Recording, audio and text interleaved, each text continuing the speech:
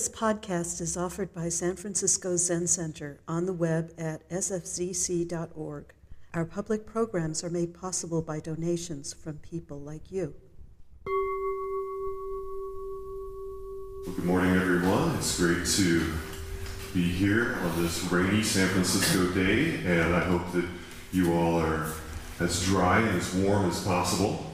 And my name is Michael McCord. I am the CFO of San Francisco Zen Center and a resident priest here. And I am really happy to have all of you here, not just in person, but those of you that are out there online that are viewing us from the virtual world that is the real world where you are at.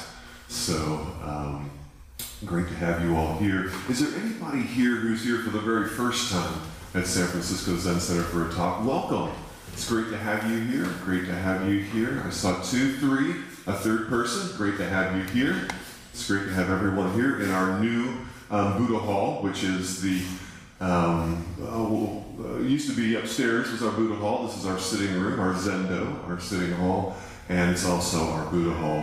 And this is also the weekend that we have a 3-day weekend where it is the holiday on the 15th of Martin Luther King Jr. And not only is the 15th, but it's also one of the times where on Monday it actually falls exactly on his birthday, which sometimes it fluctuates. But this time it will be exactly on his birthday on the 15th of January.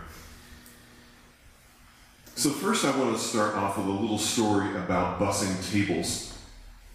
Back in 1979, 1980, San Francisco Zen Center decided to start a restaurant called Green's Restaurant, one of the first vegetarian restaurants in San Francisco to make a dent and have longevity, and it's still around today.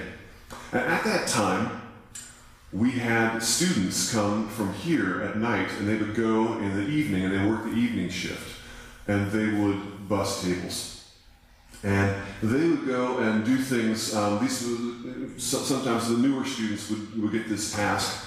And as the story goes, the students were doing things very mindfully, very Zen-like, as the stereotype is for Zen. And they were bussing tables, and they were bussing them it's 2 hands with each plate, put it right there in the bussing bin, and carry the bussing bin, with the perfect posture and what have you. And after a few days, I had to get the bussers together and say, look, we are not doing things in a Zen way, because we need to actually get these tables cleared, and it's taking forever, and that's actually not what the moment is calling for. This is not Zen. The result of behaving a certain way and meeting the moment might provide you with the fruits of practice, which is a groundedness, a centeredness, a feeling of being in the moment. But the term Zen as a verb is like being Zen. Sometimes means all you ever do is things that seem really calm and slow and quiet. And there's never a time for moving quickly or being more aggressive or speaking out or whatever, because that's not Zen. Deep-centered equanimity comes from the practice of meeting the moment. And this morning what I want to talk about is being willing to meet the moment as best we can. What the moment is actually asking for, what the times are asking for, in big ways and in small ways. The next conversation that you are in, the small moment when you are by yourself and no one will ever know whether or not you met the moment, what the moment was asking for, not to have cookie number 5. Now cookie number 1, maybe it's cookie time. That's great. Enjoy the cookie. But cookie number 12, probably long past cookie time. What's the moment actually asking for? And that's the segue that I want to talk about in regard to getting into the life of Martin Luther King Jr. Because if there's one thing that his life so embodies, is not seeking comfort, not just looking for what it is that will make me look good, Not just not saying the thing because I don't want that person to be upset with me, but doing what the moment is actually asking for. Even if it means my safety, even if it means lack of friends, even if it means people being a little bit upset with me. What is the moment asking for in that small space?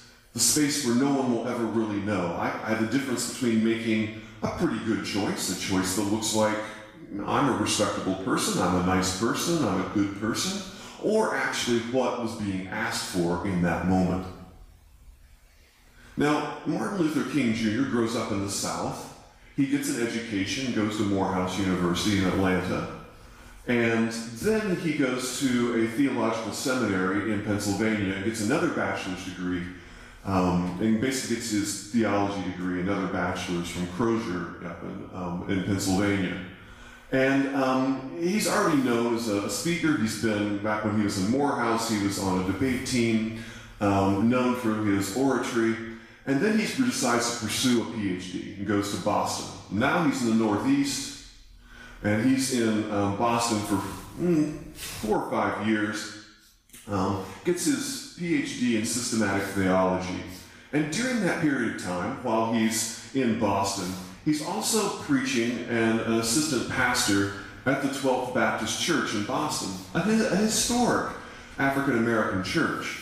In fact, it infamously in 1840 split off from another older African-American church because they didn't feel that they were being vocal enough and outspoken enough about the situation of slavery.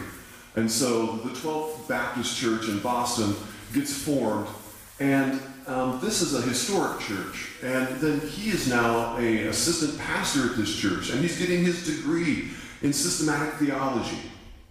Now, during this period of time, there's a lot of stuff rumbling down in the southern part of this country.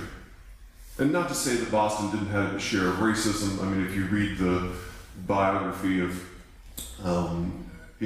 Bill Russell, who was a famous Boston Celtics basketball player and lived in Boston in the 60s and 70s, you know that Boston didn't have everything solved either. But it was not like the Deep South during this period of time. Now, you would think that if here you are, an educated man, you have a great degree, you have great speaking ability, you're preaching in one of the most famous African-American churches in the country, you would think that why would you necessarily need to do something else with your life and go throw yourself in harm's way? I mean, you could spend the next 50 years administering to the inner city, administering to young black youth. You could be preaching the word. You would be in a historic church. You could just stay right there at the 12th Baptist Church of Boston in the Roxbury neighborhood, and why not? You've got a great life ahead of you, a respectable life. People will think, highly of you. But there is a better choice to be made. Because in the 40s and 50s, there were lots of rumblings about things changing. People like Thurgood Marshall trying court cases at the Supreme Court. He won 29 of 32 cases that he tried at the Supreme Court level. And one of them in 1946, it was Irene Morgan versus the state of Virginia. And that was the first one about interstate busing, where you couldn't necessarily tell a black person to go to the back of the bus. And he won that case in front of the Supreme Court. And of course, that was largely ignored in the South, but it was on record, it was precedent. There were rumblings and things that were going on that said that times are changing.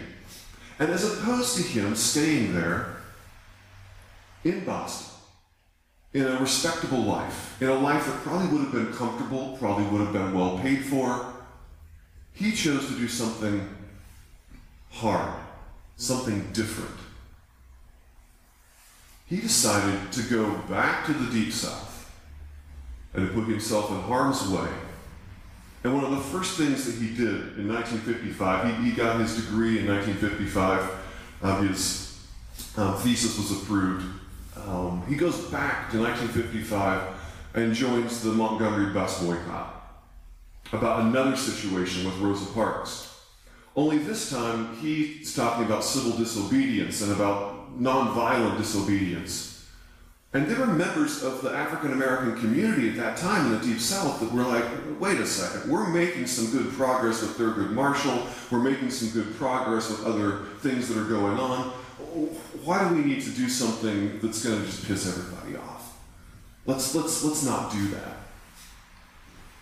And here he is taking the chance of now leading his comfortable life in Boston and going to a place where a lot of the white population is going to despise him, hate him, and then he also takes the opportunity to maybe even upset a good section of the African American community by not going down the path that they wanted to go down. And as we know what happened with Rosa Parks and how much of a landmark that was, how much of a stake in the ground that was, saying that you can't just pass laws in the North and then ignore them in the South. Here we've got something that happened in the South, and we're going to actually have civil disobedience. We are actually going to speak out. We are actually going to have a boycott. We are going to put ourselves in harm's way. And then he forms the Southern Christian Leadership Conference, which basically was harnessing the power of the black churches in 1957, a couple of years later. And Billy Graham, one of the most beloved people in America, befriends him and starts supporting him. And now he's got a friendship with Billy Graham. And he starts collecting other powerful people, white people in power that are supporting him. And he's going down this path. In 1961, there was the Atlanta desegregation of lunch counters in schools. He goes and puts himself in harm's way again. And then the very famous March on Washington for Jobs and Freedom, 1963. And that's where he has the famous I Have a Dream speech, which is called the I Have a Dream speech now. But if you were to look at his notes when he started the speech, it was not called the I Have a Dream speech. It was for equality and freedom. Basically, it was about jobs, and that's what that whole march was about the equality of hiring and employment.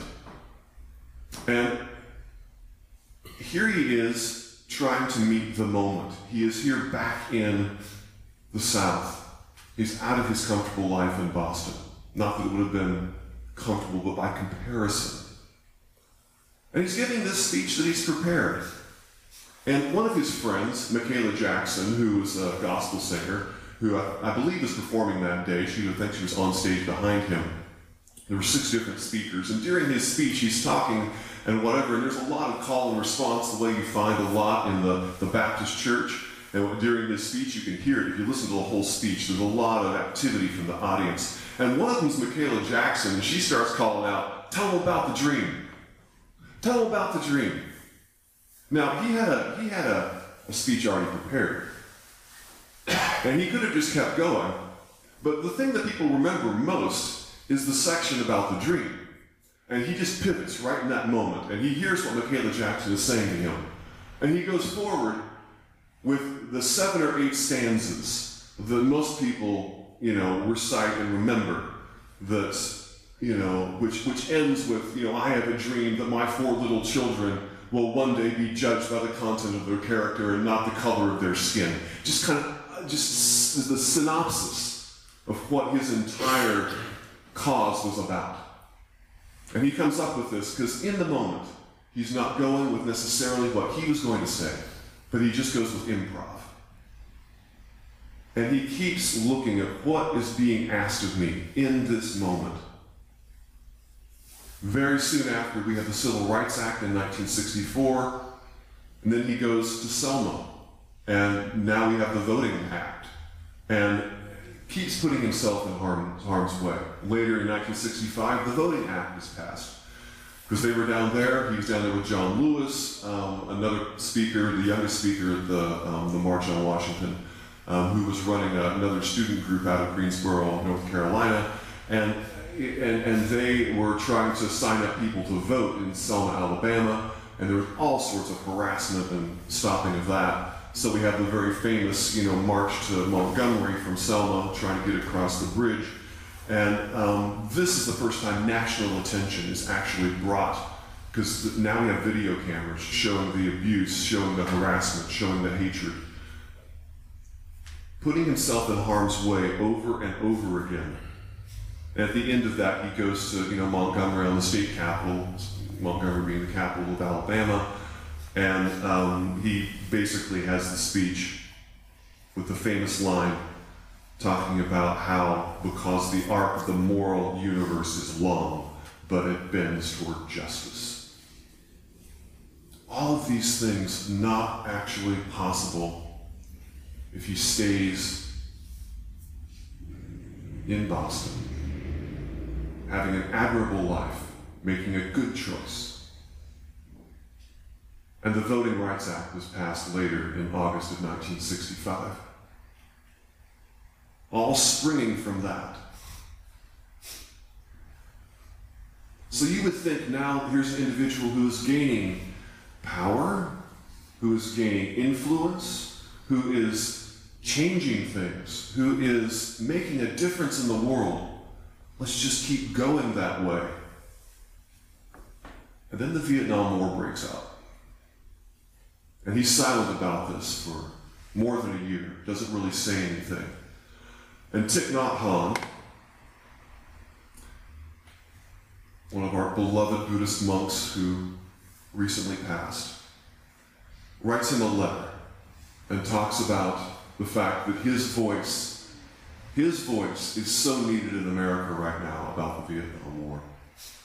Now, he's already got enough people at this time that are enemies of him. He already has enough trouble. But why not talk about the Vietnam War?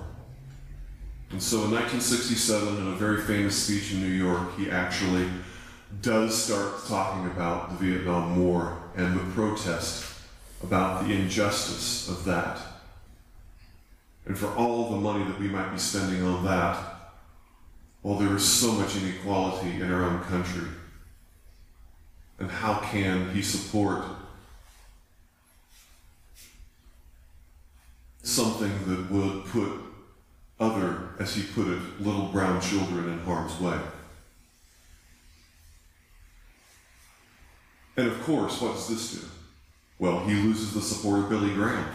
He loses the support of the Washington Post and the New York Times, and he starts losing a lot of white liberal America. He could have just kind of been like, I'm making enough of a difference with what I'm doing. Somebody else can speak out about the Vietnam War. I'm going to stay the path of making a difference. It's just too risky. But no, he speaks out. What was the appropriate response?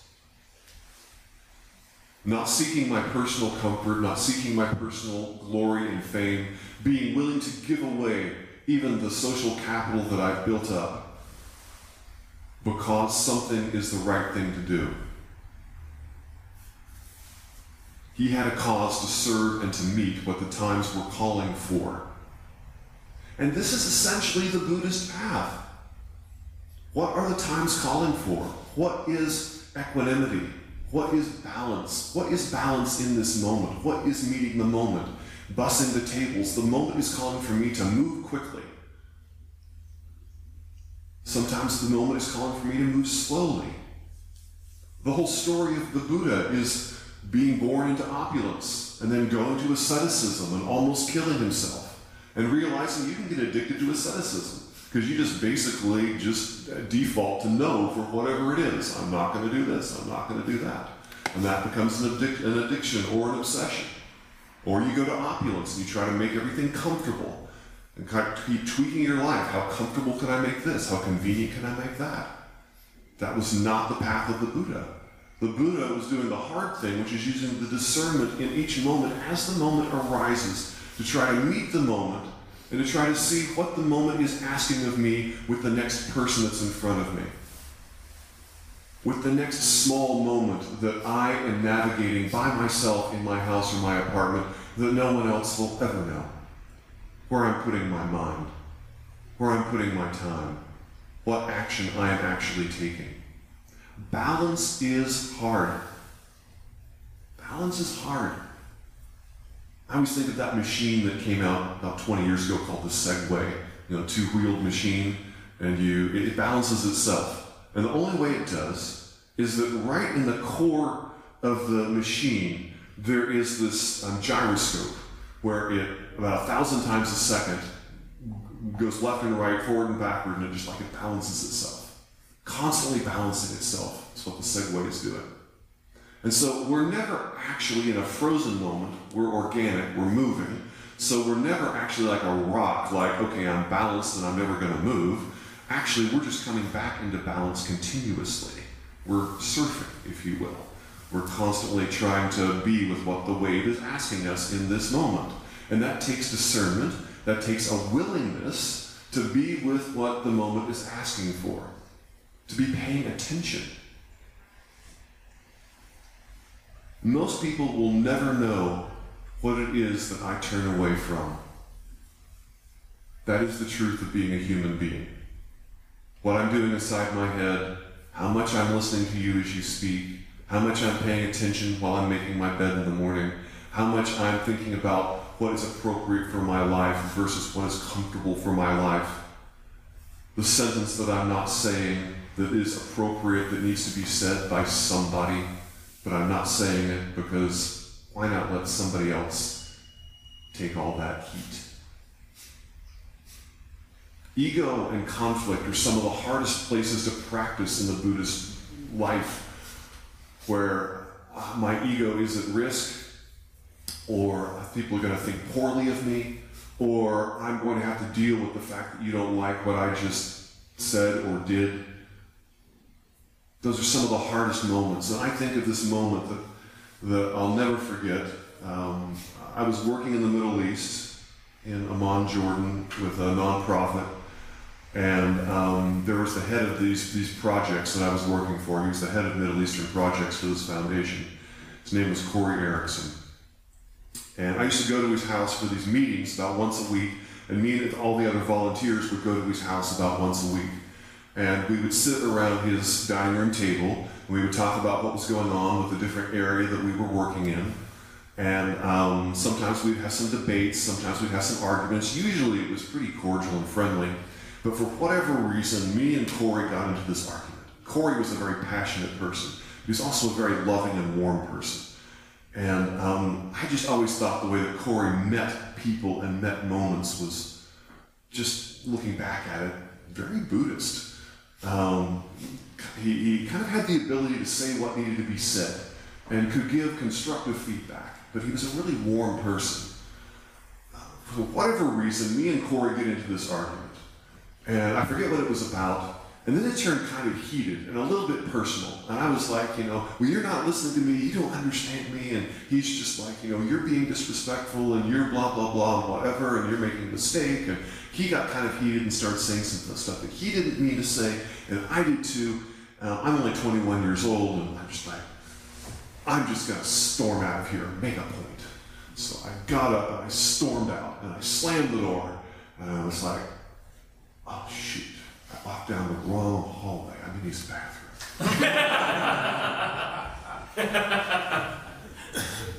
And there's all these other people around the table out there in the living room, and I just really embarrassed myself. Oh, ego. And I'm just like, what do I do now? What do I do now? I just had this heated exchange with Corey, and I'm mad at him, and I think he's wrong. And now I'm in his bathroom. All right, I know what I'm going to do. All right, I'm just going to count to 3. I'm going to open the door. I'm going to walk really quickly. I'm going to walk back down the hallway. I'm going to walk around the behind where everyone's sitting. I'm just going to go out the other side, slam the door, and walk home. And it'll just take 10 seconds. I can make myself do this. So 1, 2, 3. And I walk out really quickly. And as soon as I walk into the room, Corey stands up and he walks over and he gets right in front of my face and he puts his arms around my neck and he says, Michael, I'm so sorry for how I treated you. I just so respect you and the way I treated you, even though maybe some of the stuff I said, I meant the way I did it was disrespectful. I love you and I think you are a valuable part of this project. Please forgive me. Now, the culture that I came from, that's not how you settle disputes. And most cultures, that's not how you learn to settle disputes. And I just melted. By the time he was done talking, there were tears going down my face. Being willing to meet what the moment asked for. I mean, Corey, I'm sure, was still a little bit upset with me, and he could have followed up with me 2 days later after he calmed down or whatever. But no, right then, that's what the moment was asking for, was to be there with me and to actually do the hard thing, put his ego aside. You know what it's like when you're mad at somebody, but to have an open stance toward them as opposed to this stance? That's a hard one. That's a hard one. Now, I'm not talking about personal safety and healthy boundaries, but I'm talking about those normal daily conflicts that you get into where people disagree with each other, they act unskillfully, and you're kind of mad. These things happen between human beings. And what is it like in the midst of that to find an open stance, to find what the moment is asking for, and to just go through that pain, that emotional pain of, doing the thing that is hard. If you've had the first cookie, maybe it's not cookie time anymore. And sometimes that can be really hard. Now maybe I should find another analogy for the rest of the talk in case anybody has difficulty with cookies. But whatever it is for you, the thing that you feel like, yeah, I should do this. And that's a lot of what the practice is about, is bringing awareness to our situation so that then we can see what maybe the appropriate response is. And a lot of times in life, we're really foggy about what maybe the ultimate response is, and that's the trick, or the key. There is no ultimate response. It's a direction, not a destination. You just get better at it. And each moment is improv. Just like Martin Luther King Jr. at the March on Washington, it's improv. What the moment is asking for. And this moment you might not be so great at, but life doesn't give you anything but improv. So you just have to take your best stab at the moment as it's happening. And then you just go into the next moment. And if it was unskillful and you see that in your rearview mirror, then you get to practice moving through the difficult thing and saying, sorry about that. And moving through the thing that is difficult, moving through that pain. And the thing that's really interesting about moving through difficult things, things we don't want to do but we think we should, is that in the last, I think, 18 months, some papers have been published, more than 2 or 3, I think more than 5. And if any of you ever listened to Andrew Huberman with the Huberman podcast, he's a neuroscientist at Stanford, and he had this thing on will and doing difficult things. And he identifies this part of the brain that they are now starting to study called the anterior mid-cingulate cortex. I mean, it could be called anything, but it's the area of the brain. In fact, there's 2 of them, cortices, and it's called the anterior mid-cingulate cortex, and you have 2 of them. And you can put people through regimens where they weren't doing something, and then they had to do something really difficult over the course of 3 to 6 months, and you can actually notice that section of the brain grows. And you can actually put someone in a really opulent life where they're not challenged and you get everything away from them, and you can actually notice that it shrinks. You can actually start to measure this. It's a really interesting podcast from Andrew Huberman about will and about neuroscience and being able to actually measure moving through the thing that is difficult, the thing that is hard. The Buddhist life is constantly asking, what is the moment asking for? And to come back into balance, to just meet the moment. And we start to grow the more that we are used to, the more that we divorce ourselves from comfort.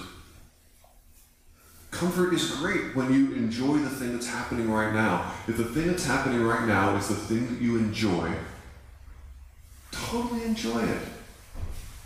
You don't have to eschew enjoyment in life. And when that moment is over, like, have you ever been in a situation where everyone is saying something that's funny, and one person says something that's just hilarious, and you start to laugh, and it's a lot of fun to laugh, and everyone's laughing, and then somebody else says something that's also really funny, and then you start laughing more, and then someone else says something else that's even funnier, and then you're even laughing more. And then you really want to keep laughing, and someone else tries to say something funny, but it's not really that funny. And then someone else tries to say something else that's funny, like, okay, yeah, we're really trying to hold on to that moment, but the moment's gone. The moment's gone. The momentum of hilarity actually passed. It's done. And that's what we often try to do in life, is to hold on too long and to grasp, like we can own enjoyment in some sort of way. But learning to be with the thing that's difficult, you can actually grow a part of your brain through that sort of practice, through learning to be with the thing that is difficult, and learning the habit of just, okay, I know that if I say this, this person's not going to be happy with me, but I'm pretty sure it needs to be said. I'm going to do the most skillful job I can of saying the thing, and then I will deal with the consequences, and then just going through. And the more you practice that sort of thing, the more that you start to realize that, wow, the world continues, and I made it through, and I continued, and nothing ended. And there's ways to actually breathe in the middle of saying something like that. And you get used to just the whole flow of that. And how it feels in the body feels a little bit different. So here we are today celebrating a life that was largely about what is the moment asking for. And I'm willing to let go of that wonderful support that I get from the New York Times and the Washington Post and Billy Graham. I'm willing to let go of what could be a really respectable life in a northeast city in Boston. And I'm going to put myself in harm's way, because that's what the moment is asking for. And it's hard to even imagine what things will be like on the other side. There's a certain faith that it takes, realizing that I'm actually going to feel different and be different as I get used to meeting moments. It's almost like if you had a 24th century tool belt. What would those tools be like? I can't even imagine it. But it's like if you were now, as an adult, trying to describe to your 4-year-old self why it is that you should make mature adult choices. It's very difficult to spell that out. And the Buddhist path embraces the organic learning of just doing something simple, trying to meet the next moment. Because then you will organically live into what is appropriate. You will organically start to see where it is I should put my time, my resources. Organically start to see what it is that I should be doing. And we have teachers all around us who meet moments. Have you ever done that? Like tried to look at somebody who meets a moment in a certain way, who has an ability that maybe you don't have, and just noticing the nuanced way in which they just show up and meet the moment. A little bit later we'll have Q&A, questions and answers, or questions, answers, and comments. And I always think of my teacher, Ryushin Paul Haller, and how he, no matter what anybody asks him, he usually leaves the person feeling like they asked the most brilliant question on the planet. And I'm just like, how does he do that? He just like, you know, I think of this monk that I was with at Tassajara from Japan. I sat next to him for Tangario and for the whole practice period. He had these beautiful robes that he had gotten, and he had already been to a Heiji for 5 years. He knew all the stuff inside and out. But he had this certain way of doing the forms where he would just meet the moment where, as opposed to being, you know, I mean, at the time I was brand new to practice and I was really trying to like memorize, okay, when do I bow, when do I turn, how do I like really kind of want to perform and do it as quickly and as soon as we should do it, you know. And he just seemed to be doing it with this grace and ease, like, I'm not going to be the first person in the Sangha to bow at the altar, but I'm not going to be the last. I'm just going to be right in the middle of everyone continuously. And he never really stood out. It was like he was just kind of like flowing through all of us, just being with, just like what was going on. And I was like, that right there, that's like, it's not just meeting the moment, but it's making me remember that meeting the moment isn't a destination. It's like a continuous unfolding nuance of practice of how the moment can't possibly be met in all of its different technicolor and topography. There's so many different ways. And there's another monk here in San Francisco, another monk raised in Japan, and I love the way that he embodies forms, and in his case, I noticed that he is so precise with clothing and with forms, and he's always just like spot on. Just like at all times, he just seems to be so precise. But most people that I know are that precise and are that buttoned up come across as cold. And there's something about his eyes, he's always smiling. And he's always like, makes everyone around him feel like, we're just having a good time here. And this is great, and we're practicing Zen Buddhism, and these are the forms, and they're awesome. And there's something about the way that he embodies them that seems so human, that seems so just like meeting what the moment is asking for, what the forms are asking for. The forms are only of any value when they help me study this body and this mind in this moment. Before that, they're just a bunch of things people made up. And he's embodying that and showing me that, hey, I can take this on as a practice container, and I can do it with warmth, with joy, and I can do it in a way that makes you feel invited in too. Meeting the moment with full body, not just with what someone says, but how someone is actually going through the world, what the moment is asking for.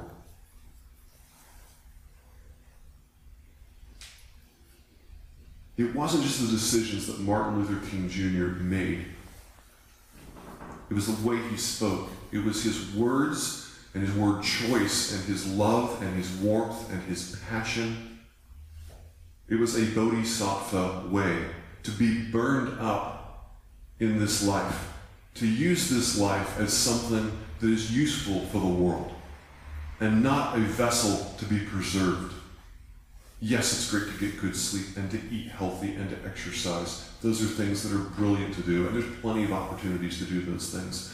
But the vessel itself, the whole reason for those things is to burn it up, is to give it in service to the world.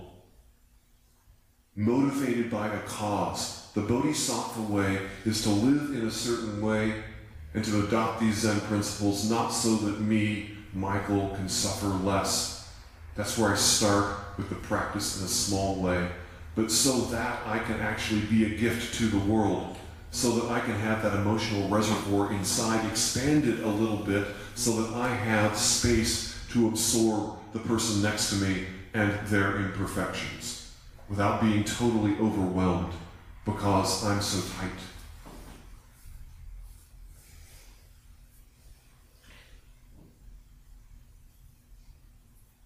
In April of 1968, before he reached his 40th birthday, Martin Luther King Jr. was murdered. And almost as though he knew it, in Memphis, the night before, he gave a talk. His last sermon was, I think, in February, back at the Ebenezer Baptist Church in Atlanta, where he and his father actually had been co-pastors. But this is in Memphis, and he gave a talk the night before. Before he flew to Memphis, there were some bomb threats to his airplane, and so there was a lot of scares going on. And he gave this talk, and I want to quote just a little piece of it. And he says, "Well, I don't know what will happen now, but we've got some difficult days ahead. But it doesn't matter with me now, because I've been to the mountaintop and I don't mind. Like anybody, I would like to live a long life. Longevity has its place, but I'm not concerned about that now. I just want to do God's will, and He's allowed me to go up to the mountain, and I've looked over, and I've seen the promised land, and I may not get there with you. But I want you to know tonight that we as a people will get to the promised land, so I'm happy tonight, and I'm not worried about anything. I'm not fearing any man. That was the last public speech he gave before he was killed. Bodhisattvas are servants, and they're looking to make an impact on the world, and it is never bigger than the next moment you will meet. The next moment you will meet. That's what is being asked of me and of you. What is the moment asking for? Now, that speech I was talking about, the sermon, his last sermon, that he gave in February of 1968, he talked about how he wanted to be remembered. And that's what I want to end with. And on Monday, I hope you do something to remember the example of what his life was about, what it symbolized. And to just think and to feel and to ground yourself in what a life lived in service of others can do on the planet. This is from Martin Luther King Jr.'s last sermon.